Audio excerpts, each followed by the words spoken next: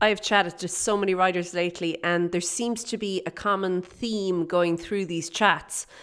The lack of somewhere to ride. Now, I'm not sure if it's just to do with this time of year, if it's like the people I'm talking to, whatever. But I do think that at some point or another, a lot of riders face this. They don't have a suitable equestrian arena, manicured, beautiful, perfectly put together to ride in. And today I want to talk about a couple of different options that you can have and you can use if you find yourself in this particular situation. Okay, let's dive in.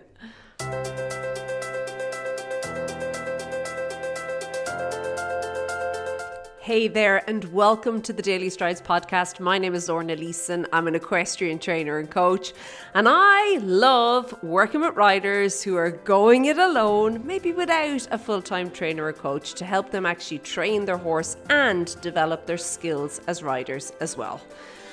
Okay, arenas. You know, as equestrians, we all have this dream of having this amazing arena at our disposal that we can use whenever we feel like it, and it's going to be there and it's always going to be perfectly manicured with perfect footing, and it's safe and all the stuff. It might even be weatherproof, okay? And we have that dream, but I think the reality for so many riders is, well, different, okay? And while they may have a riding space that they can make use of every now and then, you know, there can be times maybe when the weather doesn't play ball, or when that space is being used for something else that actually really does hinder their training and their progress, because they feel that maybe due to, questionable footing, or maybe varying ground levels. Have you ever tried to ride on the side of a hill? That can be a struggle, hey? But due to these things, it actually stops you from really and truly moving towards your more longer term goals with your horse. And it can be really frustrating because it feels like you get 2 steps forward only to go 5 back each time. And you're like, you keep having to go backwards. So if you find yourself in that sort of a situation, I want to talk about a few different things that you can do. So the first thing I want to talk about is having a less than perfect horse arena. Now, there are a few people near and dear to my heart who really and truly are struggling with this right now.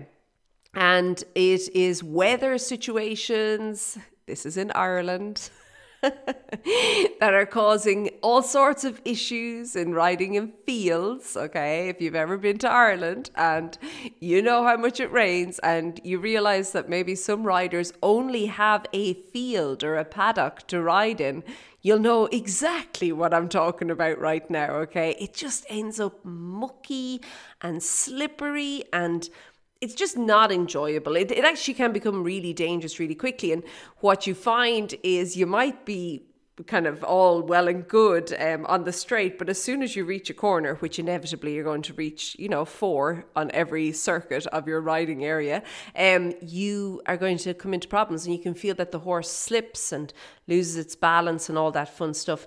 But also then I have people here in South Africa who their arenas are kind of baked in the sun, like really baked, and it becomes this like the footing, it's like riding on concrete actually.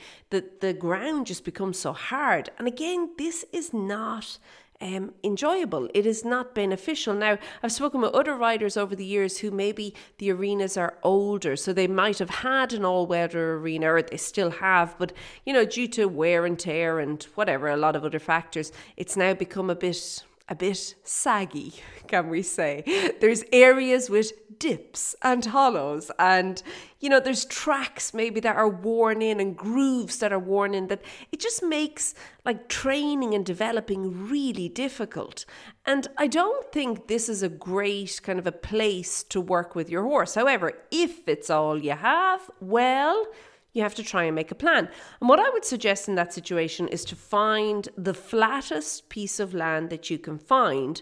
And if you could stretch it to about 20 meters by 20 meters, there's so much you can do in that space. Now, you're probably thinking, come on, 20 meters by 20 meters. But really there is. The other thing I would suggest in that situation is don't focus on circles. You want to really and truly begin focusing on riding in squares and in corners and in straight lines, because doing so is going to just allow you a little bit more. Now, I'm not saying never do a circle, okay? Of course you can do a circle, but when you are focused on riding squares or rectangles, whatever the case is, okay, and really focusing on the corners, you can get so much more out of it, even to the point where you could actually use some ground pole exercises. Now, if you don't believe me and you're thinking, Lorna, that is absolutely nonsense. No. I have a previous episode of the podcast, so I am going to link to it here for you that you can use that. And then also, if you are in that particular situation and you do want to go further, if you join Connection back in August of 2020, we had a group of audio horse riding lessons titled Beneficial Exercises When Riding in a Smaller Space that you can use there as well. And there's PDFs and everything in there. And of course, the audio horse riding lessons for you to use as well. Okay, so let's say you've now got yourself your little plot of land. Well done, okay? There's only so much you can do in your little plot of land, and it's always the corners, like we just mentioned. So we need to start thinking of additional areas that we could use, and this is where roads or lanes come into play. Now, if you don't have suitable roads or lanes, I think that being able to think outside the box is good in this situation. So there may be open fields, even if those fields are belonging to neighbours, that you could maybe approach, or you can ride yourself, and using the perimeter. Stick to the headlands, okay? But using the perimeter of your fields, anybody who's been hunting will know that term, but using the perimeters of your fields to kind of mimic what a road or a lane would be, okay? Because when you have this area that you can ride that's generally level, and now most lanes are generally level. Now I do know, like here in South Africa, there's a lot of gravel roads. In Ireland, we have bog lanes. Yeah, they can get a little bit now up and down, okay? I'm going to be honest. But they're generally, for the most part, they're generally level-ish, okay? And you'll find kind of spaces in them that, okay, yeah, you do need to slow it down, but you'll find other spaces that you can work and trot, and even sometimes in canter. Don't canter on tar roads or gravel lanes, BTW, just my opinion. But if you could find with grass verges or grass in the middles of the roads, there you go, you can use that as well. But when you're doing that, you can really and truly like work on so many different things. You could work on like transitions between walk and trot and halt and maybe even canter. Lateral work becomes really possible. And particularly if you're working on a lane where you've got these two kind of boundaries to work between, lateral work is actually great to do in those situations. And then also straightness, like when you can do so many different exercises to work on you and your horse's straightness as well. Now, of course, you can put there's rhythm, there's suppleness, there's all these other things that you can work on there as well. Adjusting stride lengths, so many things. The key is to have an intention, okay? And that each hack, instead of your hacks or your trails or whatever you want to call them, being this like chilling, kind of relaxing, we're doing nothing now. Like start incorporating a few a week into actual working training sessions. You can use that to actually move things forward. And of course, road work is also a great way to increase fitness and to strengthen legs, to build confidence, to build the trust between you and your horse. So much goodness there. But you do have to become intentional about it if it's going to work for you. And I think that if you can combine that with what we said about the previous flattish area, the 20 by 20, well, you've got a lot now at your disposal that you can use. Now, obviously, not everybody is going to have the flattish area. I get that. But if you do, that's marvellous. Now, again, I'm going to invite you to join Connection if you are interested in doing more with this, because back in July 2021, we actually spent the whole month getting outside of the arena onto the roads and using different exercises there. So if you're interested in getting that, you'll find it in there. And then also there is a previous episode of this podcast called 3 Exercises to Use to Develop Your Horse While Out on the Trail that you can listen to. I'm going to put all the links in the show notes for this episode, which will be either below where you're listening now, or you can go over to stridesforsuccess.com/episode 1260. Okay, the third opportunity you have, or may have. I know not everybody has, okay? But I'm trying to kind of just give you a lot of different ways to work. But the third one would be undercover aisles, passageways and stables. Now, I do know that sometimes weather can be a challenge, and particularly if you don't have an indoor arena. And it's not just rain and cold, it's also extreme heat. Like, it can be really and truly, it's uncomfortable. It's very, very difficult to work in as well. So when you can get to somewhere where there's a bit of shade or a bit of shelter, provided by maybe an undercover aisle or a stable or a passageway, you, I think, need to learn how to use that a little bit more in your training, okay? So you can begin to use this from a groundwork perspective, but also then you could use it to ride as well. And I think that a lot of riders think that riding is actually only about riding. Now, I spoke last week about groundwork. I think it's really important. If you're not sure why, go back and give it a listen, the previous episode. But I do think groundwork is really important. And these are the spaces where you can work on this. Now, you could start with things like whoa and go. You know, the basics, hey? Stopping and starting. But we all need to learn to refine those things a little bit more.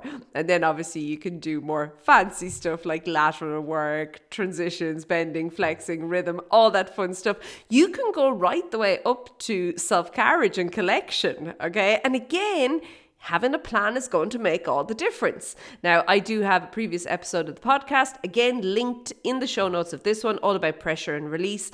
And I also have a free training that you can use on the ground as well. You can find that over at stridesforsuccess.com/flex. Okay, it's there as well.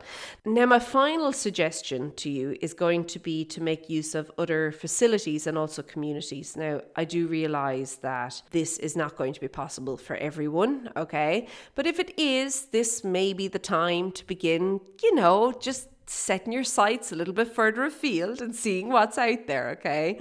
If you have the opportunity to either box or like in a trailer, or to walk your horse, to hack your horse, to ride your horse to a more suitable horse arena or a riding space, well, I think, this would be a good time to maybe explore that option and begin to make use of it, okay?